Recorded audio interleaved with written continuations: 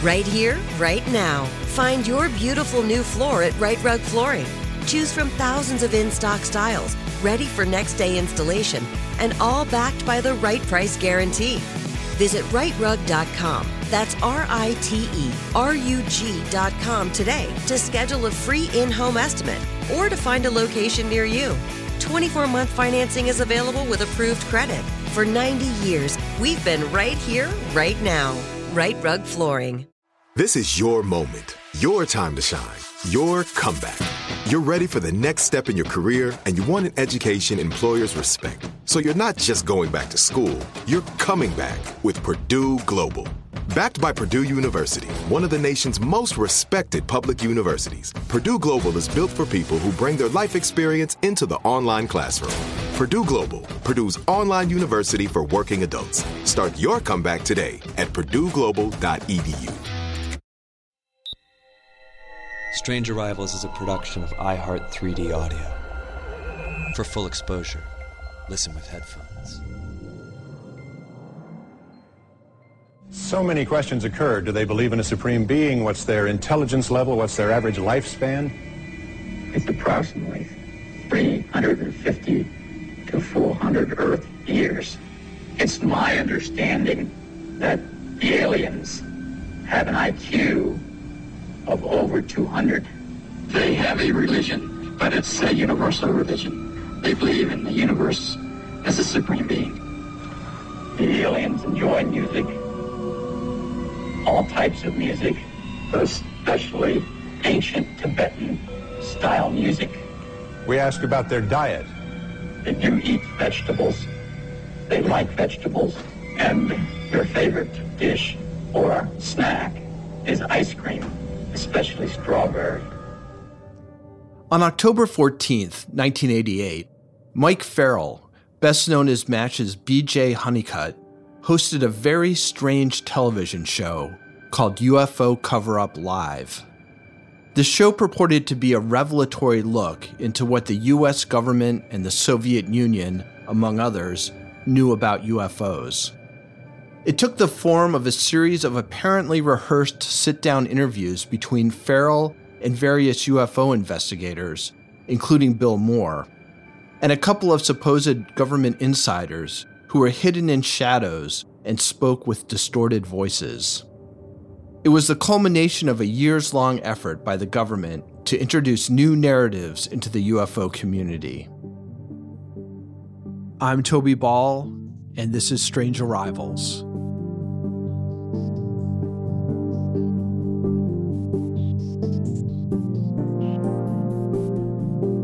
Episode 11, The Rumor Equation.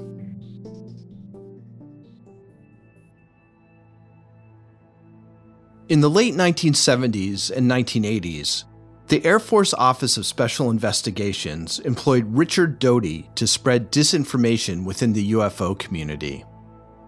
The result was not only to cause confusion at the time, but also to create new aspects and strains in the developing UFO folklore. One of the striking features of the misinformation was just how outlandish the stories were. In the last episode, we heard about Paul Benowitz being fed information that led him to believe that hostile aliens were based around and under Archuleta Mesa, and that they posed a threat to humanity. During this episode, we'll learn about another bold misinformation campaign, and it raises the question, why was the government trying to convince people of such outrageous stories? Wouldn't it be better to spin something a little more restrained? Utah State folklore professor Lynn McNeil. There's actually a really cool old study that was done by some psychologists looking at rumor and how rumor works. And folklorists know that rumor and legend are really similar. And they came up with what they called the rumor equation. And no, this is not deeply scientific, but it's pretty revealing when we think about it. What they said was that the reach of any rumor, the power of a rumor, the spread of it, is equal to the topic's importance multiplied by its ambiguity. If we have a topic to us that's incredibly important, but we have all the info, We're going to talk about it. There's going to be news stories about it, but we're kind of going to rest easy. We're going to be like, okay, really important. Thank goodness we know everything. If we have a topic that's incredibly ambiguous, but we don't really care, then we're sort of like, whatever, I don't need to know. It doesn't matter to me. The minute you start that multiplying exponential growth of something that is both unbelievably important. So, of course, we can use this as a barometer for our culture, right? What has always been important to us? Our military security, the lives and safety of our children, our personal health, anti-violence, anti-crime, things like that. Plus or multiplied by this question of ambiguity. I don't have the answers. I don't know the answers. It's possible someone is trying to keep the answers from me. You put those things together and you are just asking for a wildfire spread of rumor, of legend, of conspiracy theory. So, in fact, a story with outsized implications would be more effective than a more restrained one that on its face might seem more plausible. And that's important to keep in mind as we look at the effort by Richard Doty and others to feed information into the world of UFO believers through, in particular, a man named Bill Moore. You may remember Bill Moore from the last couple of episodes. He was one of the researchers for and authors of the Roswell incident, which brought the Roswell crash story back to the public after years of being ignored. He was also the person that Doty used to pass a memo to Paul Bennewitz that contained allusions to Project Aquarius and MJ-12, which we will hear more about in this episode. But his relationship with Doty predates the Bennewitz affair. Here is Richard Doty. Well, Bill Moore came to my attention in something that was entirely different than a UFO matter. Bill wasn't providing any secret or classified information. He had a contact with a person inside the Soviet Union who worked for the Russian Academy of Science, and the government was interested in that particular scientist for a number of different reasons. So the idea was to make a contact through Bill to try to get this scientist as a cooperating person for the United States government. And it actually worked out well for the government. During this time, according to Doty, Moore was also telling him information about two civilian UFO research organizations, APRO and MUFON. And this information was apparently of some interest to the government. But then in the meantime, Bill wrote the book about Roswell with Berlitz. The book contained about 60% of what Bill had gathered. There's a large portion of his research that was never published. Well, we were interested in what he didn't publish. And Bill was open to us, and he provided that information to us. And a lot of that information pertained to secretive things that Bill had learned during his time researching it. So here things get a little tricky, because the account we have of how Moore got involved in the business of passing what he believed to be secret government information back to the UFO community doesn't quite square with what we just heard from Doty. Author Greg Bishop is a friend of Moore's. He wrote the book Project Beta about Doty's operations involving Bennewitz and Moore. Here, he talks about how Moore came to be recruited into this effort. He got involved because he wrote the Roswell incident. Him and Charles Berlitz actually did most of the research, and Charles Berlitz, the Bermuda Triangle guy, did most of the writing. Anyway, so Moore was doing interviews about the book. He was on a book tour, and somebody called him at one of the radio stations and said, "You're the only person that seems to know what they're talking about. We'd like to meet with you." And this is the second time it happened. The first time he said, "I can't meet with anybody. I'm going to my next book tour stop." And this time he was in Albuquerque. He said he did have a day. So he met this person who turned out to be Falcon, as he's known in the book. That was a name that Moore and his partner gave to these people. Moore and his partner, a man named Jamie Chandray, gave code names based on birds to the different people from the government that they dealt with. This will become a little complicated later when more than one person will be known as Falcon. But at this point, the guy named Falcon is not Richard Doty. We don't, in fact, know for sure who it was.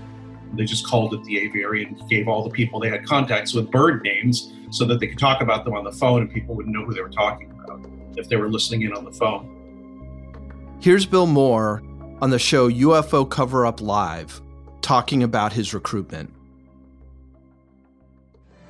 I got a phone call after appearing on a radio show from a man who said, "You're the only person we've heard talk about this subject who seems to know what he's talking about." He convinced me that he was a government intelligence agent and wanted to begin disseminating some information about UFOs to the public. The man Bill is referring to is Falcon, whom we've seen in shadow to protect his identity. That's right. I didn't think that I could handle it all alone.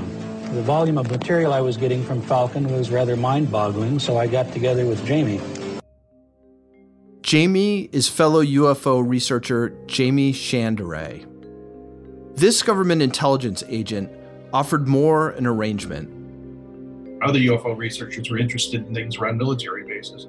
So what they told Moore was, if you can keep a tab on what people are talking about and what information is going through the UFO community so we know who knows what, then we will give you information. Basically, what everybody says is disclosure now. They said they'd give him official government documents on UFOs. So he said, yeah, sure, I'll do it. It's not entirely clear who first met with Moore, but Richard Doty became his handler. Moore was valuable because he was a respected UFO investigator who had worked with the two main civilian UFO groups, APRO and MUFON. Bill had both feet right in with these groups. He was trusted, and so Bill agreed to provide us information the UFO groups were gathering. And I would say most of the information that was provided to us was mundane stuff that we weren't really interested in, but there was some information that was being gathered by the MUFON groups, a MUFON or APRO group, that was of interest to the government. And it pertained to sightings, people who reported sightings that were never publicized.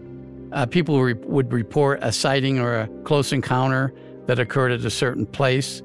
And we were interested in those cases because of connections with research, whether it was maybe one of our crafts, highly classified craft that was being seen at certain locations, or just keeping track of what the ETs were doing. This is an interesting comment from Doty. The first part seems reasonable, that the government was trying to determine whether UFO researchers were observing secret military projects. And then, at the end, he suggests that they were also trying to keep tabs on what aliens were up to.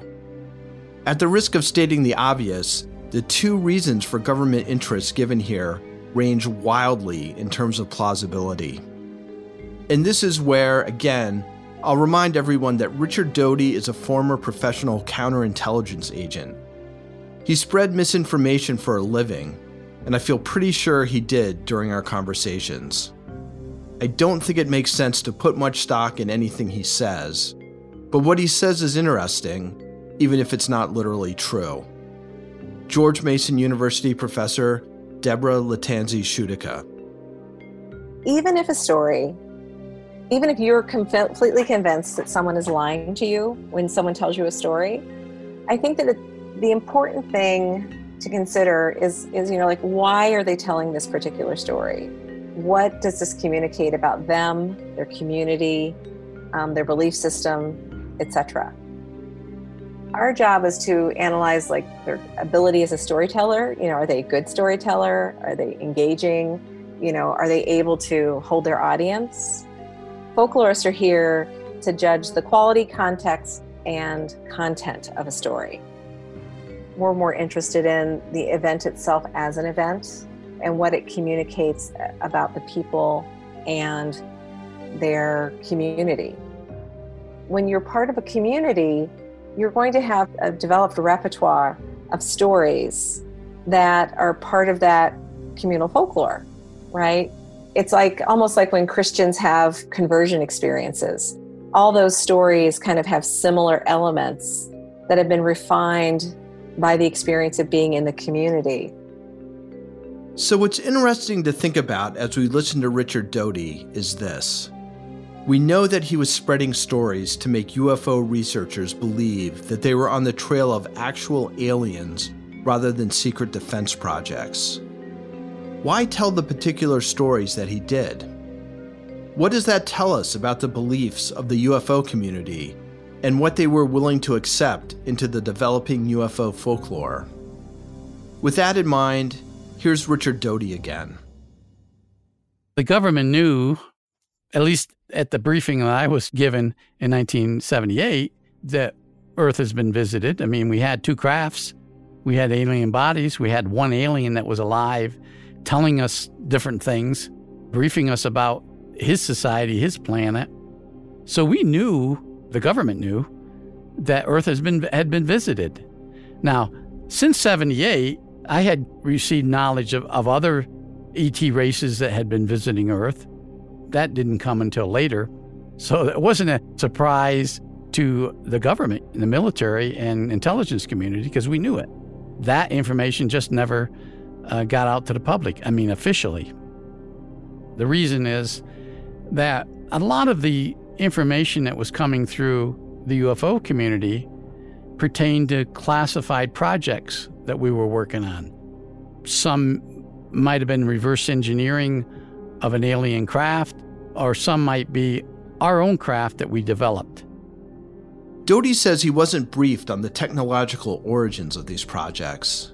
He also says he witnessed some strange things.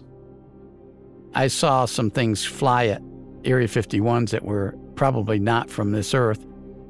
But that wasn't the information that they wanted to get back from Moore. But what Bill was reporting to us were mostly incidents involving our crafts. Highly classified crafts such as the F-117, the Aurora, some highly classified drones that we had back then.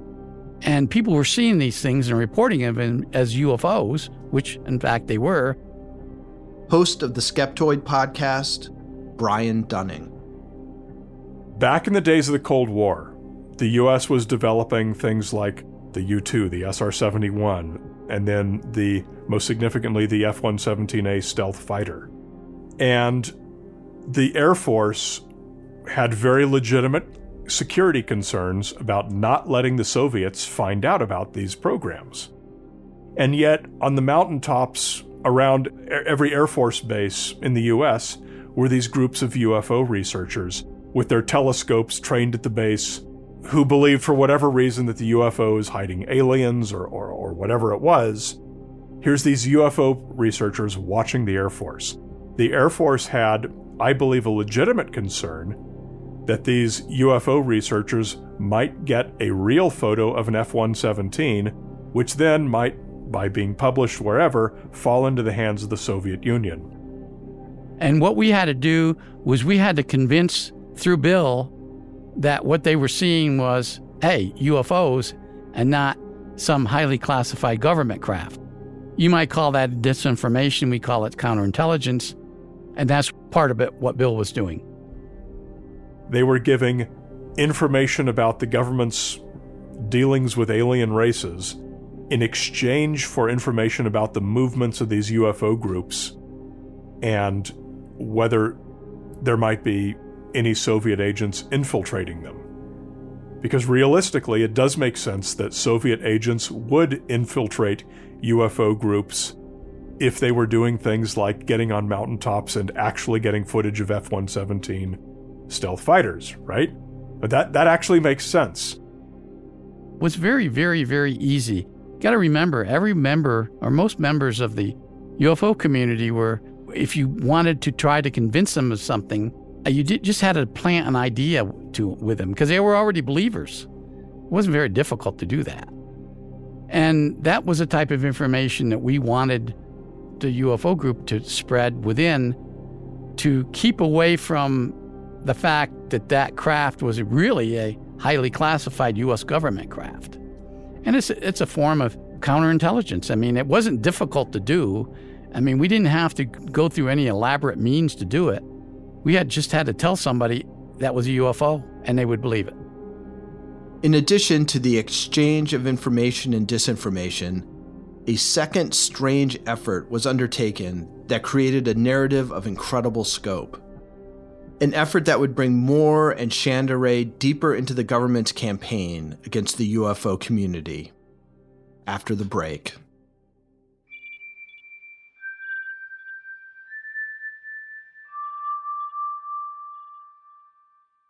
Right here, right now. Find your beautiful new floor at Right Rug Flooring.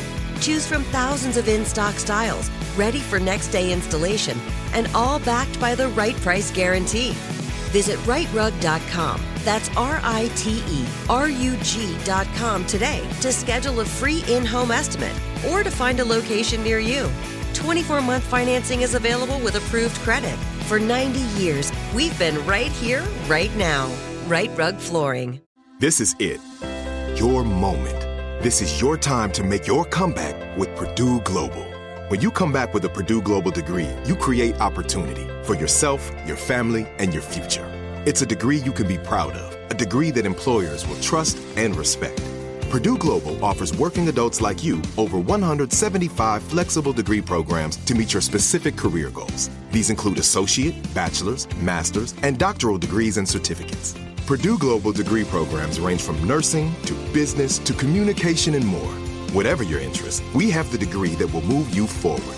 You have the knowledge, you have the experience. Now it's time to get credit for the work you've done and earn the recognition you deserve with Purdue Global, Purdue's online university for working adults. You know you're worth it. We do too. So don't wait another second to get the degree that will take your career to the next level. Start your comeback today at purdueglobal.edu.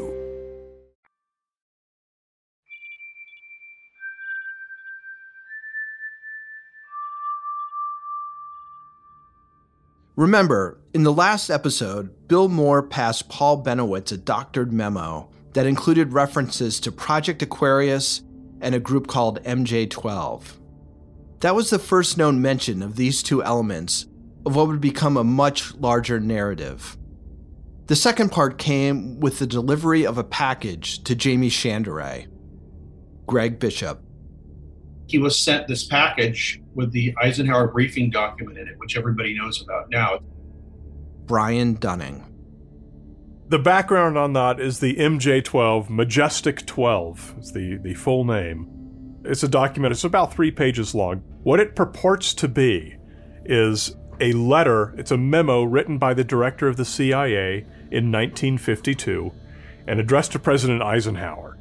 And what it's doing is advising him of the existence of this group called Majestic 12, which is 12 scientists and military officials who were assembled in 1947 after the Roswell landing crash.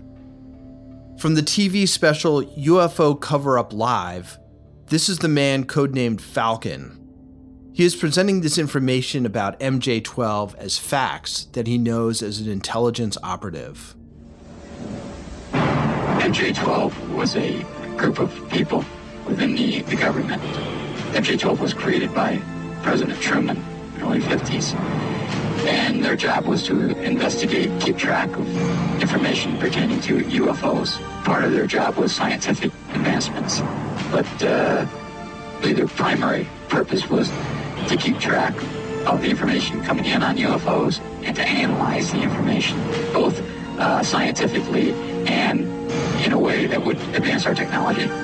There are government officials and elected officials that are automatically briefed on the existence of the MJ-12 activities. These officials include the president, the vice president, as elected officials, the director of Central Intelligence, and the director of the National Security Agency. The MJ-12 policy is headquartered at the Naval Observatory in Washington, D.C. The United States Navy has the primary operational responsibilities of field activities relating to the MJ-12 policies. All information gathered in the field, not necessarily by Navy personnel, is transmitted to the Navy for analysis.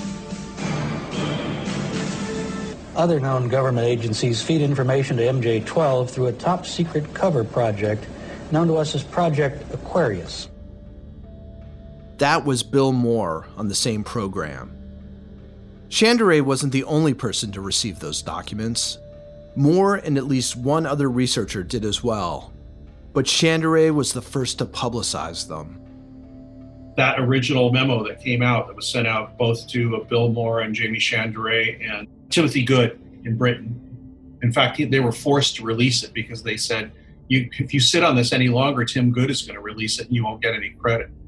So I think at the National UFO Conference in Burbank here in LA, around LA in the early 80s, they introduced the MJ-12 documents and said they didn't know if they were real or not, but thought that probably they were. So somebody was sending this to UFO authors, not to scientists, not to reporters, not to anyone with any kind of mainstream credibility, but to UFO authors. They were hoping that someone would publish this in the UFO literature. So once it appeared with Jamie Chandray developed the film, looked at the pages, shared it with some of his other UFO buddies, and it kind of entered the pop culture at that point. So if we can accept that that is the correct history of what happened, and in my opinion, based on the research that I've done, I do accept that that's the correct history of where it happened. It did show up at multiple people's doorstep with no known origin. Nobody knows who sent it. So who wrote it? Who was trying to get information out to UFO authors? Well, if this was some real information, they're the last people in the world you would have sent it to, right? You would have sent it to someone with a little bit more credibility. You'd have given it to the New York Times. I think the default assumption is that it's a forgery. Reasonably, obviously. The question is, who forged it? As the years went on, at this point, Moore is not pretty much convinced. He is convinced that it was totally hoaxed. But at the time, Moore, Chandray, and others had not reached that conclusion. They researched the original documents in great detail and discovered others, generally with the help of cryptic clues pointing them in the direction of documents that seemed likely to have been planted. Jamie Chandray and Bill Moore. Now then, there were follow-up postcards, Ethiopian picture postcards mailed from New Zealand with puzzles and riddles. Right, the puzzles were clues. For example, for a stylish look, shop Suitland. This led us to the National Repository in Suitland, Maryland, where we discovered the existence of top-secret documents and filed a Freedom of Information request, which led us further to the Cutler-Twining document. Legendary UFO researcher Stanton Friedman had worked with Bill Moore on the investigation into the Roswell crash, and he again worked with Moore on trying to verify the legitimacy of the MJ-12 documents. Here he is, talking about this treasure hunt in the government files. You'll notice a slight difference in where these files were actually found. My colleagues got some postcards, crazy postcards, talking about going to Washington. They'd gotten a postcard that said from box 176, something like that, a place in New Zealand. Crazy place. Moore and Chandray went to Washington, D.C. to see what they could find. But when they got there, I had been told that they were declassifying the Air Force headquarters files. They went to those, and they found this document between pages, folded up, as if it had been in somebody's pocket. And it was in box 176, which is quite unexpected. Anyway, it's just a brief note, but it says NSC, National Security Council, MJ-12 Special Studies Project. And the name on it is Robert Cutler. He was Ike's special assistant to the president for national security. And he's just telling General Twining that a meeting will take place during an already scheduled meeting instead of after it as originally instructed to him. This is the Cutler-Twining document that Moore mentioned earlier. It is generally considered to be another forgery. Moore eventually wrote a book called The MJ-12 Documents. It's about 100 pages long. It's just an analysis of all the documents that he got that he could talk about or thought that were promising, and then a grade as to whether him and his partner thought they were real or not. And half or more of them, they said, probably not real or not enough information to tell. But at this point, he says, no, I don't think there's anything real to it at all, except the actual people in it, because those people, of course, did exist. And the Majestic 12 people were supposedly in contact with the aliens and knew all about them and everything.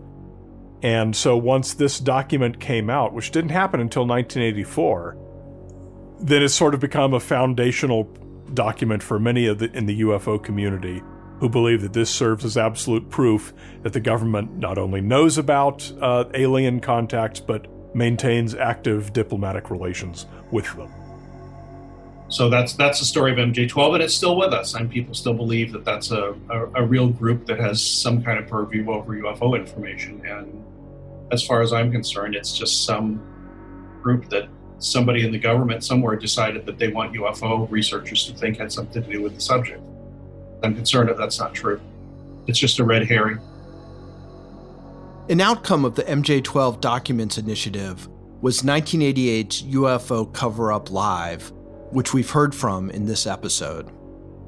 Among other things, the show covered MJ12, talked to Soviet scientists, and featured 2 alleged government insiders who were filmed in shadow and had their voices altered. On this bizarre program, they advanced UFO and alien storylines to a television audience. This excerpt starts with host Mike Farrell asking the man known as Falcon about extraterrestrials. We asked Falcon where he found out so much about extraterrestrial biological entities, or EBEs. This book, or it's called the Bible within the MJ12 community, contains historically everything that occurred from the Truman era up through the 3 aliens being guests of the United States government, technological data gathered from the aliens, medical history gathered from dead aliens that were found in the desert, autopsy information gathered from dead aliens found in the deserts, and information obtained from the extraterrestrials regarding their social structure and their information pertaining to the universe. Was there an additional source of information? Presently, as of the year 1988, there is one extraterrestrial being. He's a guest of the United States government, and he's remained hidden from public view. The Yellow Book is a book that was exclusively written by the second alien. The book relates to the aliens' planet, solar system, suns, the culture and society makeup on the planet, the social structure of the aliens, and the aliens' life among Earthlings. Now, Condor tells us about a deal our government made with the aliens. From what he understands, an agreement signed between our U.S. government and the extraterrestrials. And essentially the agreement says that we won't disclose your existence if you do not interfere in our society. And we allow you to operate from a designated base here in the United States. It's in the state of Nevada in an area called Area 51 or Greenland. Think back to last episode and Paul Benowitz's Project Beta report that includes his warnings about the dangers of signing a treaty with the aliens. To people in the UFO community familiar with that storyline, this exchange both supports and expands on it. Anyway, the man in the shadows during this show, who is identified as Falcon, is thought by many people to be Richard Doty. He's even listed as such on the IMDb website. Doty, however, disputes this. Number one, that wasn't me. I wasn't on that program, no. But I had some meetings with the producers of that program, and they wanted me to come on in uniform. They wanted me to come on in disguise. I refused to. But I was busy. I was someplace entirely different at that time period. But people claimed it was me. He does think, though, that people within the government were involved and that they saw this as a way to potentially get information to the public. I think the producer wanted, and I think maybe somebody within the government wanted disclosure, some sort of a disclosure, and that's why they were helpful in this program, UFO Live. Moore's involvement with the government's efforts to spread disinformation in the UFO community ended in spectacular fashion at a high-profile UFO conference in 1989. Greg Bishop was a friend of Moore's at this point and attended the conference. I'd only known him a couple of years up to that point, but he said, you're going to the MUFON conference. I said, yeah, I guess I can. And I didn't even have enough money to fly there. I had to take a bus from LA to Las Vegas and stay at the cheapest hotel I could find. And then I would just, I would walk or, I don't know, take a cab or something over to the hotel where they're having the convention. Anyway, I wanted to go because he said, I'm going to knock everybody's socks off, he said. And I said, with what? I don't want to tell you. He wouldn't tell me. He didn't tell anybody, I don't think. He called me and told me that he was going to make this speech. I was there. He toned it down, believe it or not, of what his original idea was. I told him, you got to be careful what you say, Bill.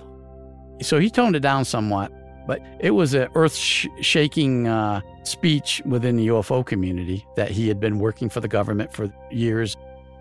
He was the featured speaker on Saturday night, which is basically, the one that everybody wants to see, the last speaker on Saturday night.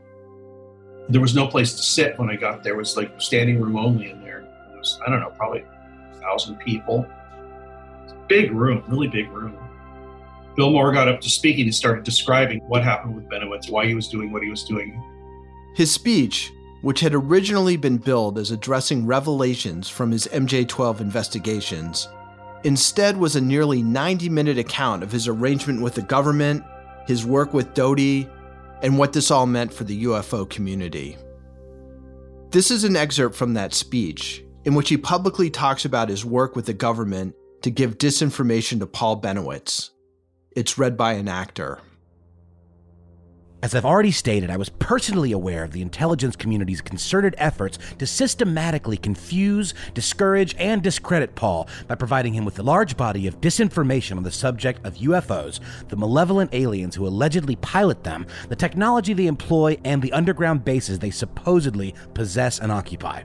The entire story of a secret treaty between the U.S. government and the aliens, of exchange of technology between us and the aliens, of battles between aliens and American armed forces, and of aliens allegedly having implanted hundreds of thousands, even millions of human beings for the purpose of taking over the world and using us as cattle or slaves, came about as a result of this process. I know, because I was in a position to observe much of this process as it unfolded, and I was providing regular reports on its effectiveness to some of the very people who were doing it to Paul.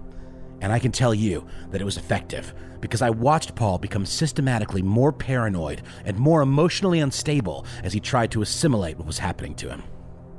He had to stop probably 5, 6, 8 times so people would calm down and stop yelling at him. And I kind of just stood there watching the whole thing going, my God, I didn't know people were so passionate about this. I had just gotten back into the subject after not really being into it since I was a teenager. And here I am in my early 20s, very early 20s, standing there watching the circus and watching people getting so upset that, wow, this is amazing. For the question and answer, he provided his own questions and answers. He didn't actually take questions from the audience because he realized it would just been chaos. It was anyway. When he was done, he ran out the back door, the door next to the stage. He didn't stay around to ask questions, to answer any question, because he knew it would just he would have been mobbed and maybe, I don't know, maybe worse. It was just that revelation of that he had been working with the government, because according to them was the enemy. The enemy of UFO researchers, the government and its cover-ups. And the fact that he had cooperated with them it drove them nuts. And I think that, that did him, it took him away from any credibility within the UFO community. He stayed within He did a lot of things on his own for a number of years, publishing what he thought was the truth. But it was a gut-wrenching speech for a lot of people within the UFO community. To people in the UFO community, Moore's speech not only revealed that he had worked with the government to undermine the work of investigators, it also let them know that the stories that they believed described the reality of the UFO situation were, in fact, a fiction created by the government and funneled through Moore to them. The process they had been a part of was not government disclosure, but instead folklore creation. In the end, the campaign by the government through the Air Force Office of Special Investigations against the UFO community can best be seen as a small part of a much larger counterintelligence effort against our national rivals during the Cold War. People don't realize that that was part of a huge operation having to do with trying to find out who from Russia, China, anybody else was watching our military projects, who was watching, how they were getting the information they were getting. They're trying to actually just map all these networks of spies and espionage people, just trying to find out, one of the avenues they used was talking to UFO researchers. I'm a UFO researcher from Russia. Could you tell me what you're working on? And it could be something around a military base. So anyway, that's what they were worried about. They didn't care about UFOs. What they cared about in this operation was who knows what and how is that information getting out. And in some cases, they wanted to map these networks because they wanted to start throwing crap in the water. Just start throwing junk out there, disinformation to Russians and Chinese and whoever else was looking at our stuff. Because it's like, okay, this person talks to this person like that. This is a direct line into, the KGB. And so if we tell them something and it has some plausibility to it, it'll get to the KGB or the Kremlin and they'll be acting on wrong information, and it will mislead and misdirect them. There was we call an annex, a part of a major operation or a war plan or something that was developed in Washington, in the Pentagon, way above my pay grade. And I wasn't the only one doing this. There were 122 other agents in the United States that were working on the same thing I was doing. So it wasn't just me, but it was following a plan. We were following a plan. And when these matters popped up, we would report it up the chain, and the chain command messages would come down to us, telling us to go ahead and act, to follow this particular procedure, and we did that. So it wasn't a single isolated incident or plan. This was happening all over the United States, and probably other foreign countries too. Bill Moore told Greg Bishop about how he saw his role in this vaster effort, which involves William Casey, the CIA director at the time, and Falcon, the one who recruited him, not the one from the television show. What Bill told me, he said, imagine that it's a big play, and Richard Doty is one of the bit players, and I'm one of the bit players, and Benowitz is a bit player in one scene, in one part of the play or the movie, or whatever it is. And there's a whole other play or movie going on that has very little to do with what we're doing, but we're just tangentially connected with it. A giant show being run. And he said, and Falcon was like the director of the play. But the producer was most likely William Casey. So he said, if you look at it that way, William Casey's a producer, Falcon is a director, and Rick Doty and I and Benowitz are all just little bit players in one little scene in this giant thing. To this point in this season of Strange Arrivals, we've looked at how folklore was created through the Rendlesham Forest incident, how Allen Hynek in the Project Blue Book investigations created a narrative of government cover-up, and now how the government itself fed storylines into the UFO community to ostensibly muddy the waters around military experimental aircraft. But there is another force that has shaped our understanding of UFOs, and like the government's disinformation operation, it both borrows from existing UFO folklore and creates new narratives. This force is popular culture. Okay, great. All right, well, why don't we just start off, could you introduce yourself? Chris Carter, best known as creator of the X-Files. Next time on Strange Arrivals. Strange Arrivals is a production of iHeart 3D Audio and Grim and Mild from Aaron Mahnke. This episode was written and hosted by Toby Ball and produced by Miranda Hawkins and Josh Thane, with executive producers Alex Williams, Matt Frederick, and Aaron Mahnke. And special thanks to Wendy Connors, creator of the Faded Discs archive of UFO-related audio on archive.org. Learn more about Strange Arrivals over at grimandmild.com. And find more podcasts from iHeartRadio by visiting the iHeartRadio app, Apple Podcasts, or wherever you listen to your favorite shows.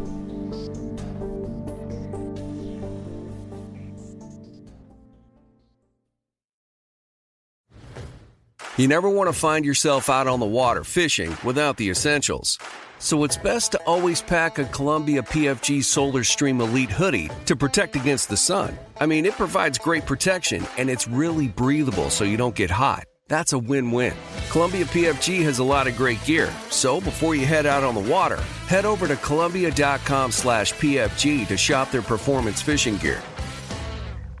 Right here, right now. Find your beautiful new floor at Right Rug Flooring.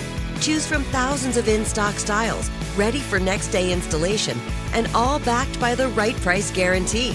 Visit rightrug.com. That's RITERUG.com today to schedule a free in-home estimate or to find a location near you.